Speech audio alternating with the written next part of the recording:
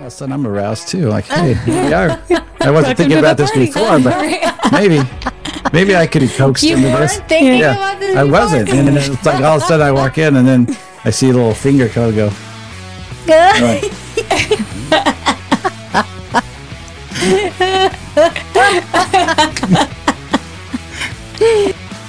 All right, so today we're talking about throupling in the bedroom, embracing sexual diversity and polyamorous triads.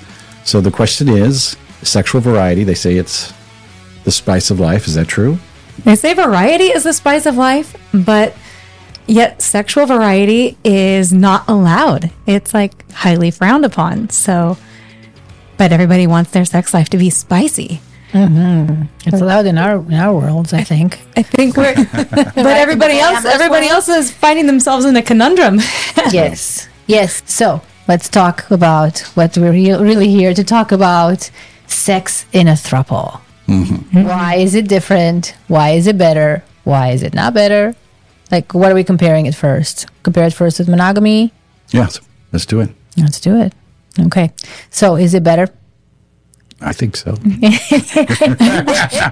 I would say in every way. I can't think of any. Yeah. You're like, how is it better? How is it not better? Like, I don't know how it's not better. I don't know. It's like 100 times better. 100 times better. Yeah. Because it gets, gets stale very quickly when you're in a monogamous marriage. It's like you keep trying to find new ways, keep it fresh, do something a little different or whatever. But there's something about in the throuple dynamics, like somebody's always in the mood, something's always a little different.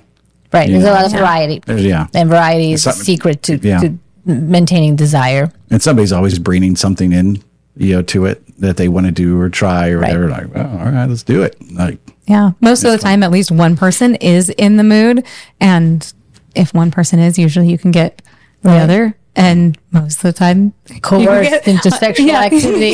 Exactly. Oh no! Yes. Yeah. At any point, too, if any two of us are having sex and somebody else walks in, it's like, all of a sudden I'm aroused too. Like, hey, here we are. I wasn't thinking about this before, but maybe I could have coaxed into this. You weren't thinking about this before? I wasn't. And then it's like all of a sudden I walk in and then I see a little finger code go. Right.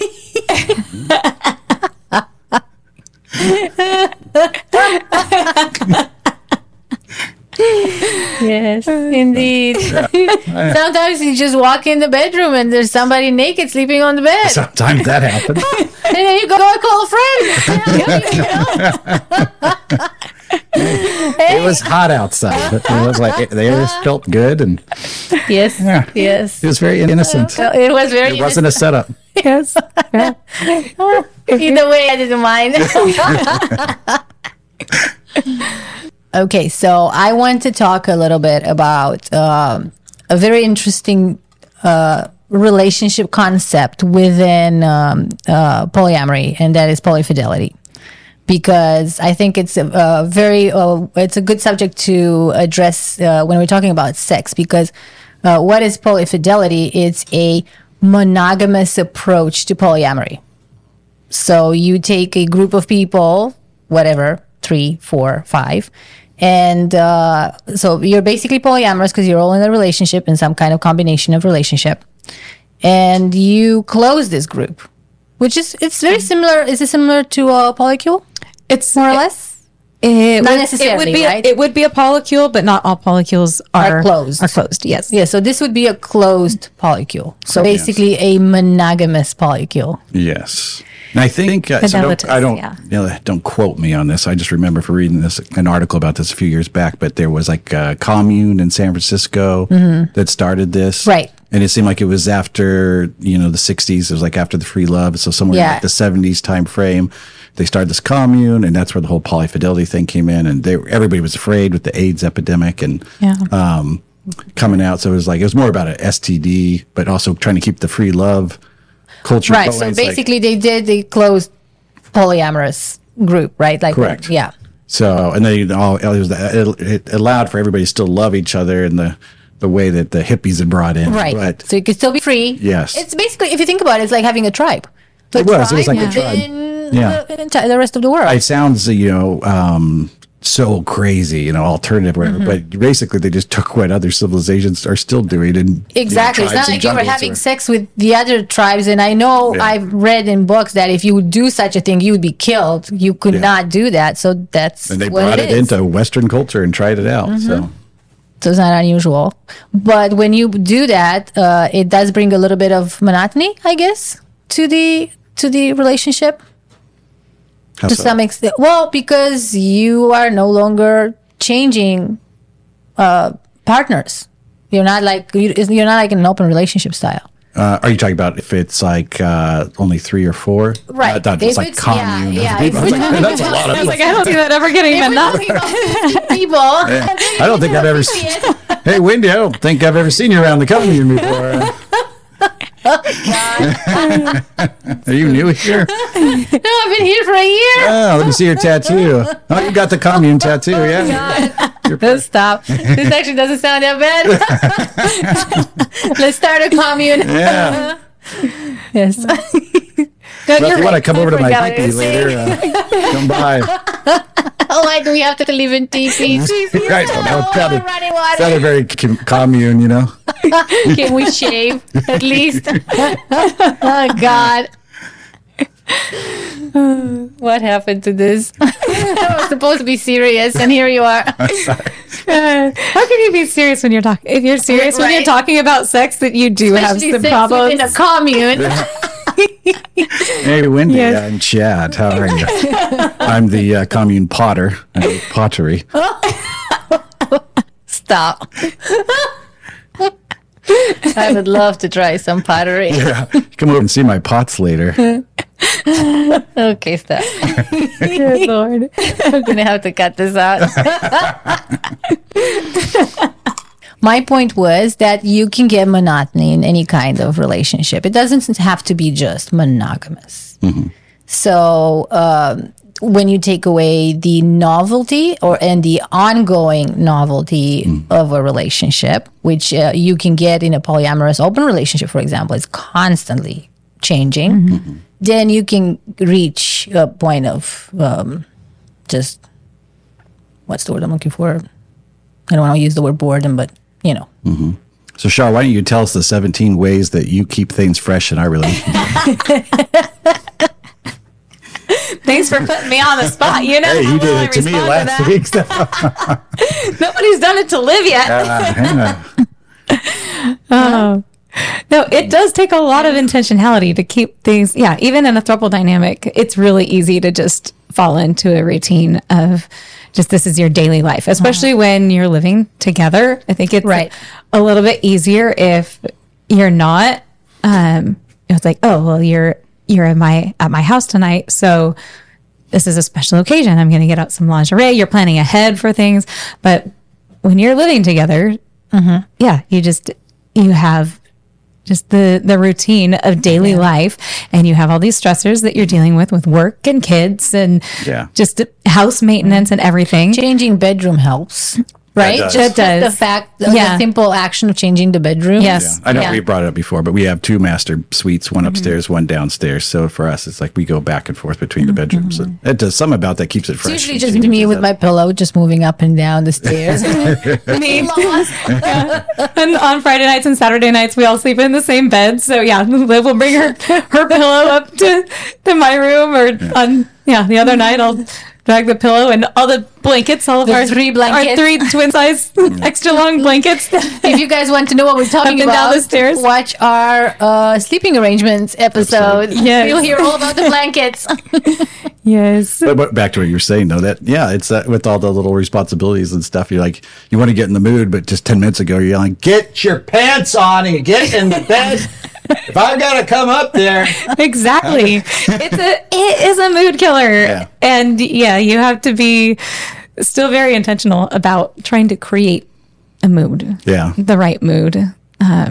It is easier, I think, to create the right mood when there are 3 people involved.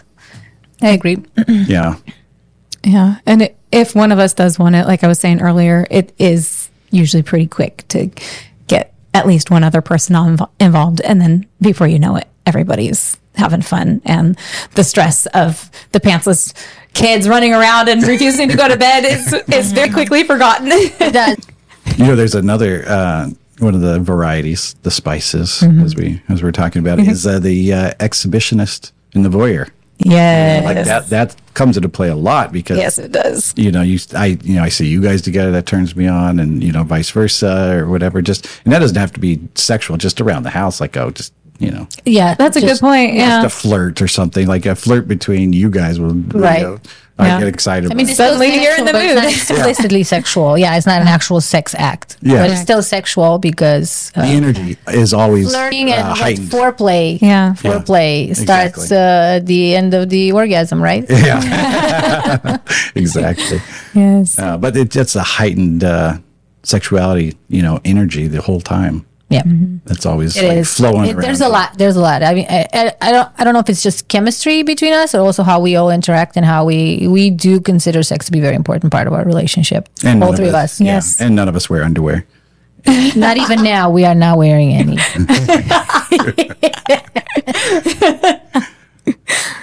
Too much for you. Don't tell them all that. They'll need to get on Amazon and buy underwear. Do you think we're wearing underwear right now? Comment below. Let us know. What is the secret to desire in a long-term relationship?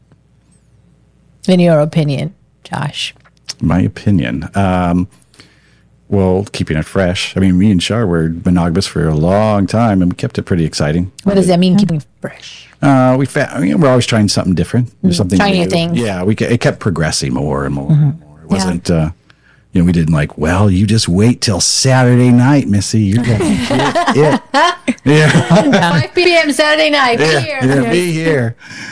It also helped that we didn't have kids for a long time, so there was a lot more opportunity there to have spontaneous fun. Right. I mentioned before, we really enjoyed a lot of role plays and all that, which is one of the best things I think about being in a throuple dynamic is a lot of the things that you use to role play, you can do for real life now, or even just having like the two of us. Like I love planning stuff, the two of us, and it's a different level of excitement and fun. All of a sudden, there's 3 people. Yeah. So much more stuff that you can do. Yeah. And we were talking earlier about like the sexual energy around the house. Like that's because we have so much fun in the sexual aspect, it just heightens the mood and everything else too. Like there'll be times that we're arguing about something, or 2 of us are arguing about something, and if the third just makes some little naughty innuendo, that's true. It totally brings up the mood. So it just, I don't know, it makes everything better. Usually does Josh. He always makes the innuendos. No, you're pretty good. Sometimes I'm pretty good. Usually somebody will say something that is at least a little bit, can be twisted, a little bit sexual. And if somebody capitalizes on that, like, boom, the whole mood is lifted. We never take this podcast seriously because whenever somebody actually wants to do any work, somebody else decides to bring it to a whole new level of sexual innuendos, and we do not focus. They were like, this is why we're not getting things done. You guys edit out all the good stuff I say. If you guys didn't edit out what I say, we'd be the #1 podcast in the United States. Okay. You're on. One of my favorite things is with either any one of us are together and the other one isn't, and they walk in the room, is to always yell, "It's not what you think." Oh no, your wife is here. Your girlfriend got us. I like doing that. Like, shh, your wife is outside. Shh. Yes, it's forbidden. See, it's a forbidden fruit. Don't let my husband hear us.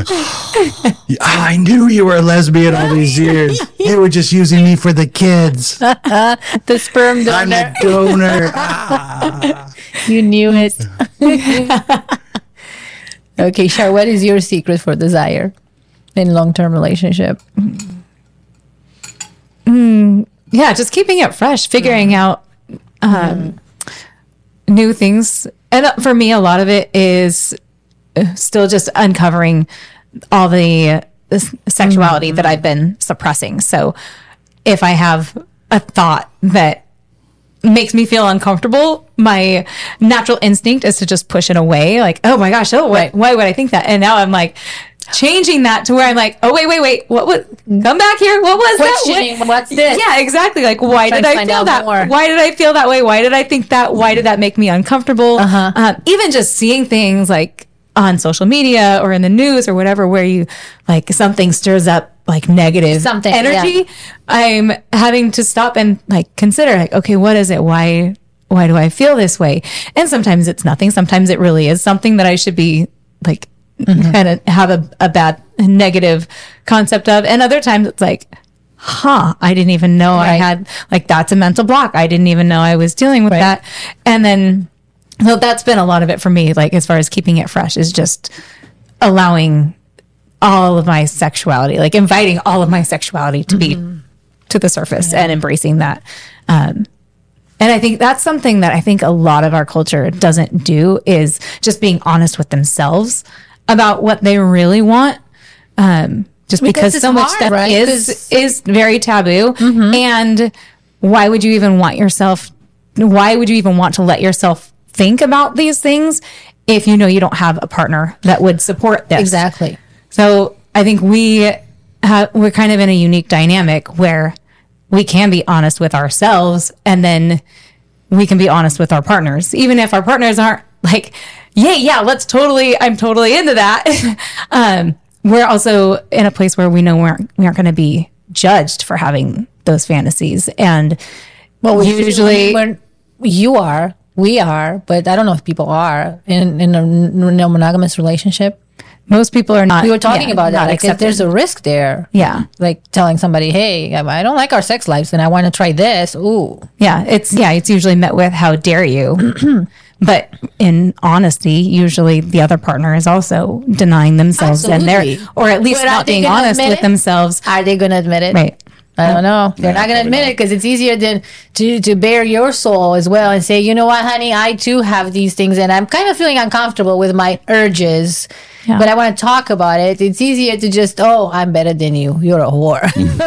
It's so much easier. Yeah. How dare you want something different than me? To destroy our relationship. This is your fault why we're not working. Or even if it's not how dare you want something different than me? Even if it's just, how dare you want something different than what I'm already giving you? That too. Yeah, there you go. I thought, that's true. I thought I was giving you everything. Yeah. I should be able to give you everything and you should be my everything. Yeah. Now, Shar, you read some books that helped you, right, with that? I think our listeners would probably like to hear some of the...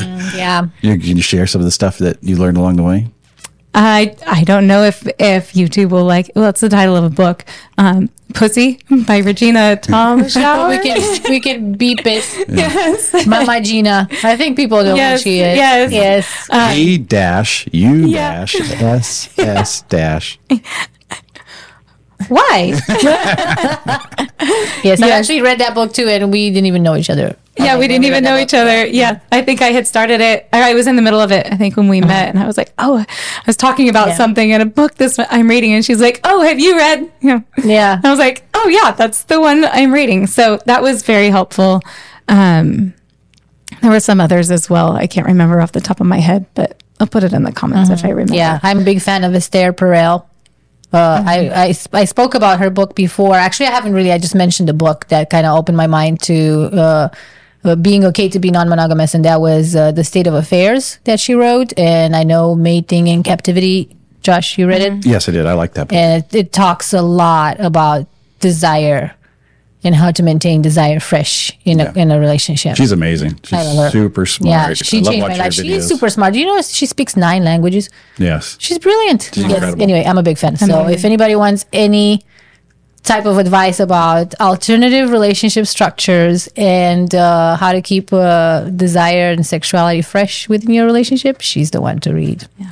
So how about the same question to you? How do you keep relationships fresh, exciting, new? So for me, what I've discovered that is really important is it's obviously new things, but that's like, it's easy to say and it's easy to kind of get lost in like, what is new?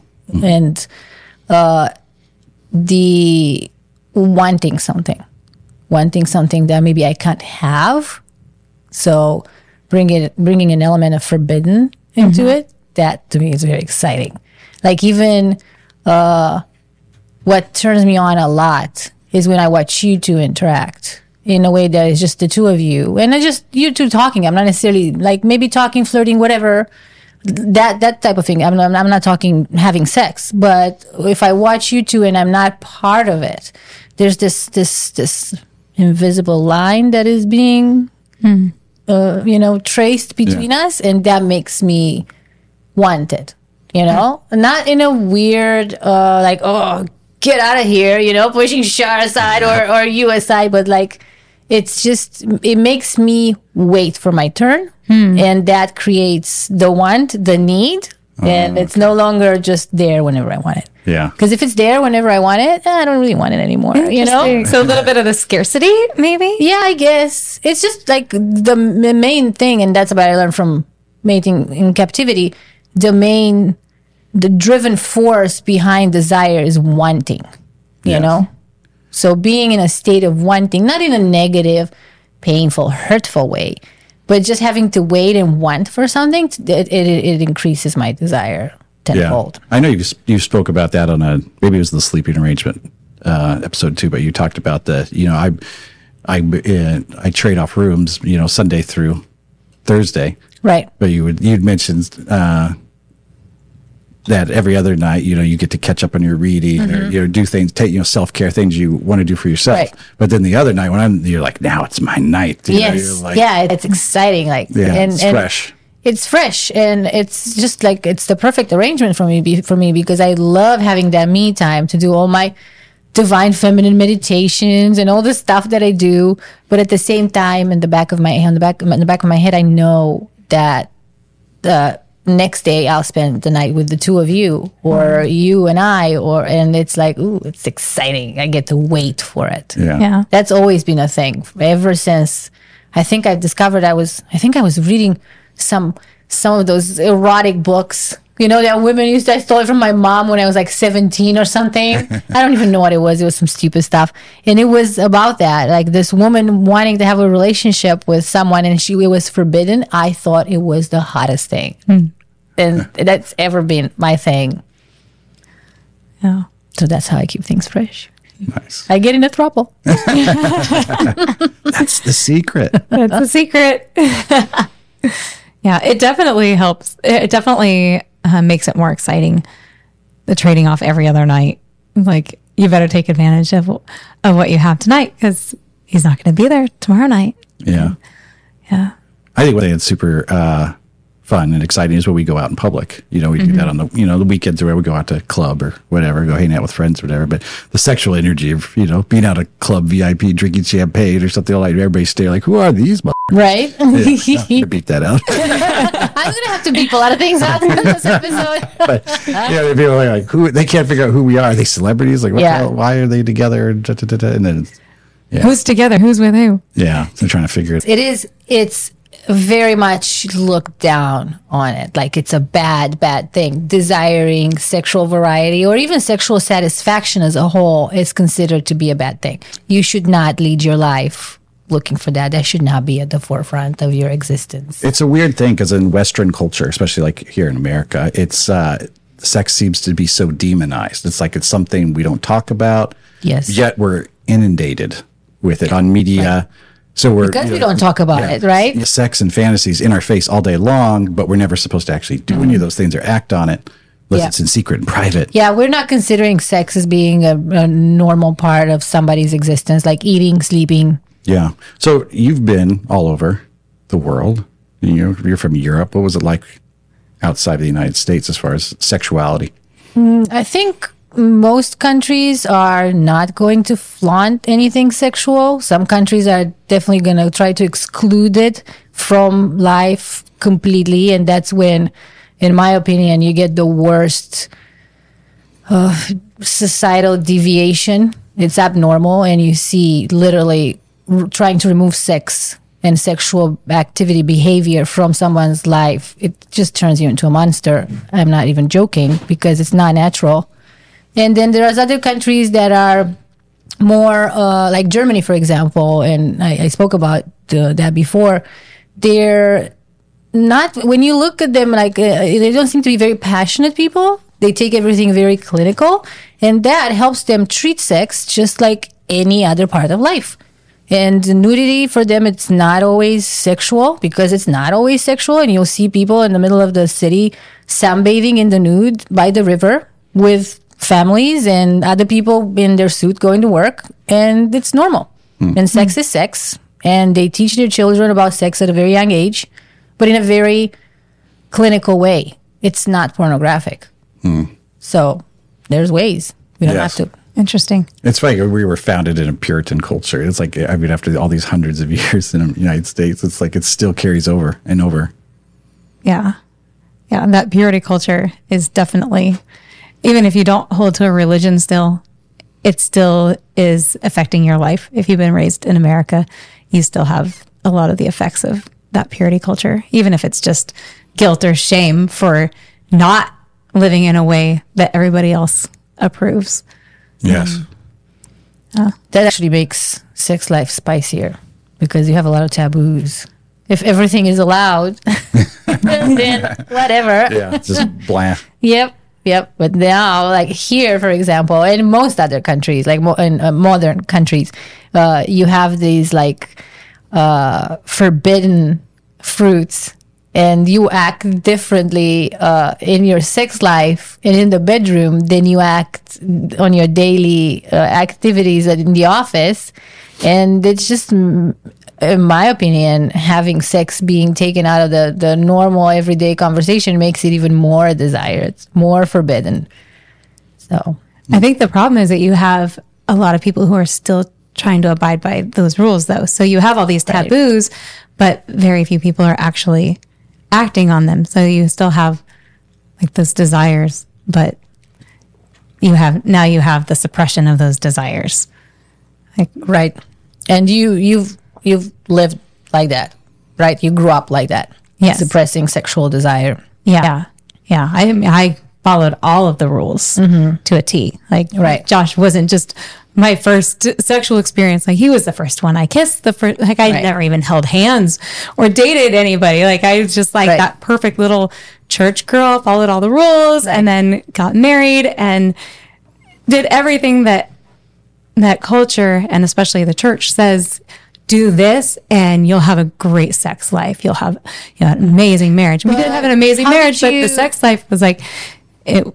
How did you perceive the notion of great sex life? What did that mean to you? Just a sex life that's very enjoyable. You don't have any of the sexual insecurities or sexual baggage from giving yourself away to other partners. So you have the analogy of like you have this beautiful rosebud and it's just perfect, and then you pass it through a crowd, and by the time it gets to the end, it's withered and smashed and bruised, and it's pointless. Just put it in the trash. And they held that up as the example. I'm like, okay, if you have this beautiful virgin, it's this beautiful, perfect prize, and then you pass it around, every time somebody else touches it, it loses its value. Right. And having that mentality is it's so damaging. It is, but listening to you talking about it, I understand the whole notion of sex was negative. That's the whole idea, because if you look at sex, how I look at sex now, as an enriching, emotional, and sometimes even spiritual experience, because I consider it a positive thing, I don't consider it a negative thing, then I never think about, like the more you have, the more like wear and tear, you're damaged. Mm-hmm. But if I would think about it as a bad thing, like, I don't know, anything, drinking, for example, the more you drink, the more you're going to mess up your body. Then you see the analogy, what I'm getting at? Mm-hmm. Yeah. Like, it was perceived as being bad to begin with. So how are you ever going to have a satisfying sexual life after marriage if it's not something that you're supposed to have and enjoy? Well, and I think that's where a lot of my issues came from, was like sex and sexuality was something to be hidden, and really sexuality is shameful. So, but it was like I was supposed to somehow figure out how to have my sexuality completely turned off until I get married. And then you turn it on, but only in the bedroom and only like within these parameters. A lot of conditions. Yeah. And it took me years to realize that is a fallacy. You can't do that. Mm-hmm. Your sexuality is either turned on or it's turned off. And once I figured that out, it was literally like a light switch. Like I think there was times that I wondered, I just thought that a lot of my sexuality just didn't exist. And then once I figured out that it did exist, it was just a matter of figuring out where that light switch was. Mm-hmm. And once I figured that out, it didn't take that long. Right. And that only happened once I threw out the rule book. Mm-hmm. And so following all of the rules, that didn't give me a sex life that I was happy with. It didn't give me a sex life that my husband was happy with. And it was snowballing, causing more and more issues. Mm-hmm. So even though we had a great relationship, an amazing, loving marriage outside the bedroom, it was causing frustrations for both of us and insecurities for me. And, and then once I threw out the rule book, literally just, and not saying that I started like just going out and I didn't totally throw out everything and start. You were cautious. Yeah. You didn't you weren't one of those, the pendulum didn't swing the other way and you were like. Exactly. We see that all the time. But that's better, right? Like healthier approach. Growing up, I grew up in the same, same group, circle basically she did. Not the exact same one, but similar, just somewhere else. And it was the same thing. Like you watch over time, all these people that were super conservative, they grew up, they wore their little purity rings, purity culture, whatever. These people went off the freaking deep end later on in life. Like they see that all the time. Yeah, I saw everything. They got into porn, gay porn, like just weird. That's what I was saying. You can't take this away from people. No. It's not gonna be right. Yeah. You're not gonna be developed. I went to one of those things that like she was talking about too, and I remember it was in Southern California. It's like this huge youth group event, and they had this guy come out, I think Josh Harris. He talked to all these kids, and they did this little analogy, I think, where they took a Tic Tac and they handed it, and then they passed it from kid to kid. How to kid deep! To kid. I wish I would think about smart ways like that to get my points across. And the talk was something about like, you imagine this Tic Tac is you, and by the end, no one would want you anymore. And they asked you, who wants to eat that Tic Tac? And there was, and at the end of it, they were asking us all one by one. So are you gonna, be pure to marriage? And I said no. And they, why not? I was like, because I'm not a Tic Tac. Did you really say that? I was a very honoring teenager. I tried to give us a little ring. I was like, no, I'm not taking the lead. Like, I'm not doing this. Yeah. Yeah. But so we proceed with caution. Like I had also, like Josh said, I'd seen the other side of the pendulum where just having total disregard for your own boundaries or maybe not setting your own boundaries also doesn't work. And that leads to a lot of brokenness and heartache as well. So I tried to, use my own common sense and comfort zone. I think that was the secret because you used your own your decision. It was your decision. Yeah. You weren't breaking free and escaping and then going crazy. You decided how to give and how much to change, and they gave you power, so you didn't have to overcorrect. Yeah, I think that makes a lot of sense. But with that said, there's a lot of things that I never would have discovered about myself if it hadn't been for opening up and having other sexual partners. Like, there's no way that I could have discovered certain things about myself. Yeah, that makes a lot of sense because even things that you don't think you have when it comes to sexuality, because it's so hidden, because it's considered such a secret, taboo, dirty, wrong thing, you don't even have to be in a family where they say that to you. All you have to just be out. See a movie, be in contact with your friends, see how society treats sex.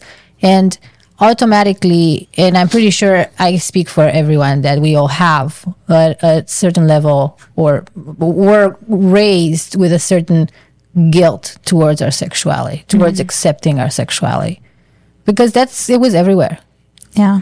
I mean, I was raised like this, and I see everyone around me. And I've had conversations with people in the non-monogamous world that have said, like, I know it's not wrong, but somehow, sometime, I have this guilt. I have this weird thing that I can't escape, and I don't know what it is. And that's what it is. It's being brainwashed, being raised to believe it's wrong.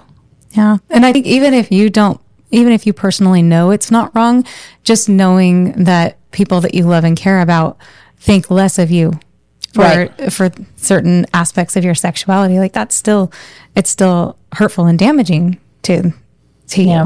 Yep. And then automatically with all this, you're just not going to explore. It's easier just to demonize sex, non-monogamy, any kind of alternative structure. Yeah. Or if you explore, it's done like very secret, very in secret. Yeah. Which is damaging in of itself as well sometimes. I feel like the people that toss shade to these whores over here, but they're just sexually frustrated themselves. And it's like misery loves company. Like, can't you get in line and be just like us? It's never about the whores that they're referring to. It's always about them. People that, that make these kind of comments and feel the need to judge or throw stones at somebody. Yeah. But anyways. Yeah, it's fun. Yes. It is. I want to go back to the fact that we are trying to get everything out of one partner today.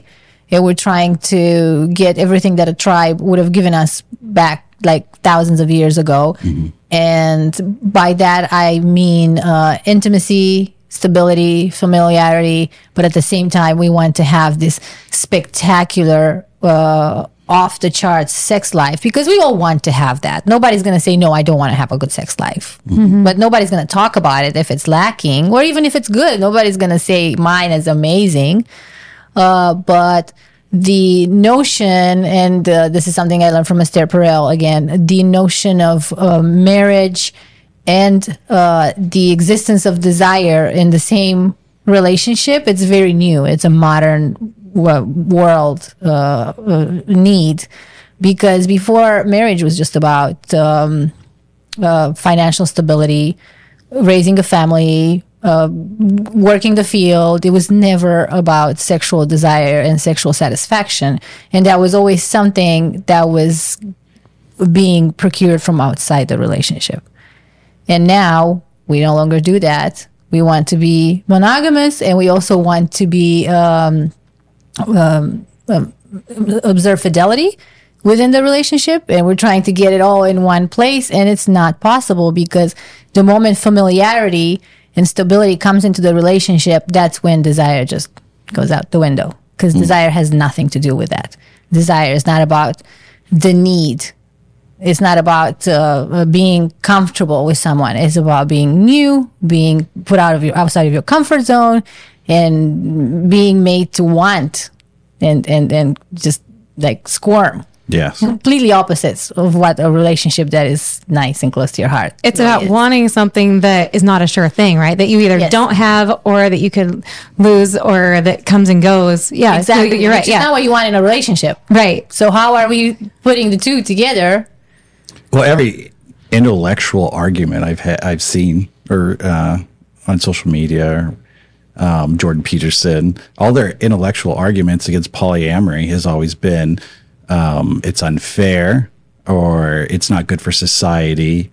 It doesn't have stability for raising a family, children, stuff like that. Those are the arguments, but they never touch on the sexuality or lack of desire, or all the reasons that people are getting divorced and not staying in these structures that are supposed to be stable. They're not talking about the destabilization of these stable structures. Exactly. Yeah. And so they counter that, just with, well, you just do it. So you suck it up. So what? You're miserable. We're all miserable. It's called marriage. That's what it is. Well, and if it doesn't work out, you just get a divorce. Yeah, but then that's not stable. But it's more acceptable to get a divorce than it is, because it's a legal contract, and then you just get another legal contract. Somehow it's not okay to be in love and marry two people, but it's okay to get a divorce and marry a second person. Yeah, that is something that it still boggles my mind. Like, I understand the social constructs and mentality that makes it so that people have such a hard time wrapping their head around this dynamic. But when I think about all the problems that this dynamic solves, at least for us, and I know we're not alone. I know other people that desire this. And right. Yeah. So when you have this, as opposed to a broken home where kids are going back and forth between mom and dad's houses, or just a home where one or both partners are not content, or just not their best selves. There's something missing where you're not operating at your fullest. That's not healthy either. That's not healthy for either partner. It's not healthy for the kids. So yeah, it does bother me a lot that this is so demonized when it is in how it plays out in everyday life. It's so beautiful. And it just, it really bothers me that people hate it so much. Right. We're not trying to do anything. It's like, I don't get it. What's the big deal? Yeah. What is the big deal? I know the comments that we get are outrageous. I don't know. And they hate us. Yeah. The moment they realize they have nothing to hate us for, that's when they hate us even more. They go nuts. Yeah. They argue. Yeah. They're like arguing till they're blue in the face about that we're wrong. We're wrong about what we're saying. Yeah. You don't really believe what you're saying. I see it in your body language. I can tell by the blue hair. You don't really mean what you're saying. Okay. Thank you. Yes. I think it's more about them than it is about us. Absolutely. It's always about them. Yeah. It's never about us. Yeah. Thank you for helping to normalize alternative relationship structures by liking, subscribing, and sharing with people just like yourselves. If you found this episode helpful, please comment below. And we'll see you next time. Thank you. Bye-bye. Bye-bye.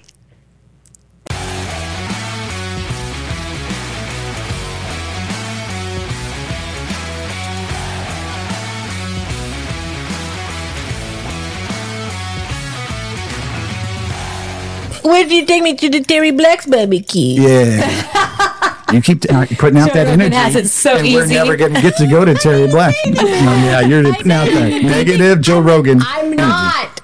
Don't put any negative. What do you have against Joe Rogan? How did he hurt you? Nothing. I don't even know the man. But Joe Rogan, please invite us on your podcast. One of these days, he will invite Not us. wear underwear. He will. Just for you, Joe Rogan. You invite us to the podcast. Oh, that got weird. He's never going to invite us to this. If you're not wearing underwear, you guys will definitely get us invited. And we'll get VIP at Terry Black's. Last time I was wearing underwear, you complained that I was pulling a Sharon Stone on you. Well, you did. I didn't do it on purpose. Yeah. You were showing everybody ankles behind your head. And so tell me more about whatever you're talking about. It's very interesting. What's wrong with you? Is that AC on? It feels so cool. I'm feeling a breeze. If I wouldn't have worn underwear, then it would have been a breeze. But as I had underwear on, there was no breeze.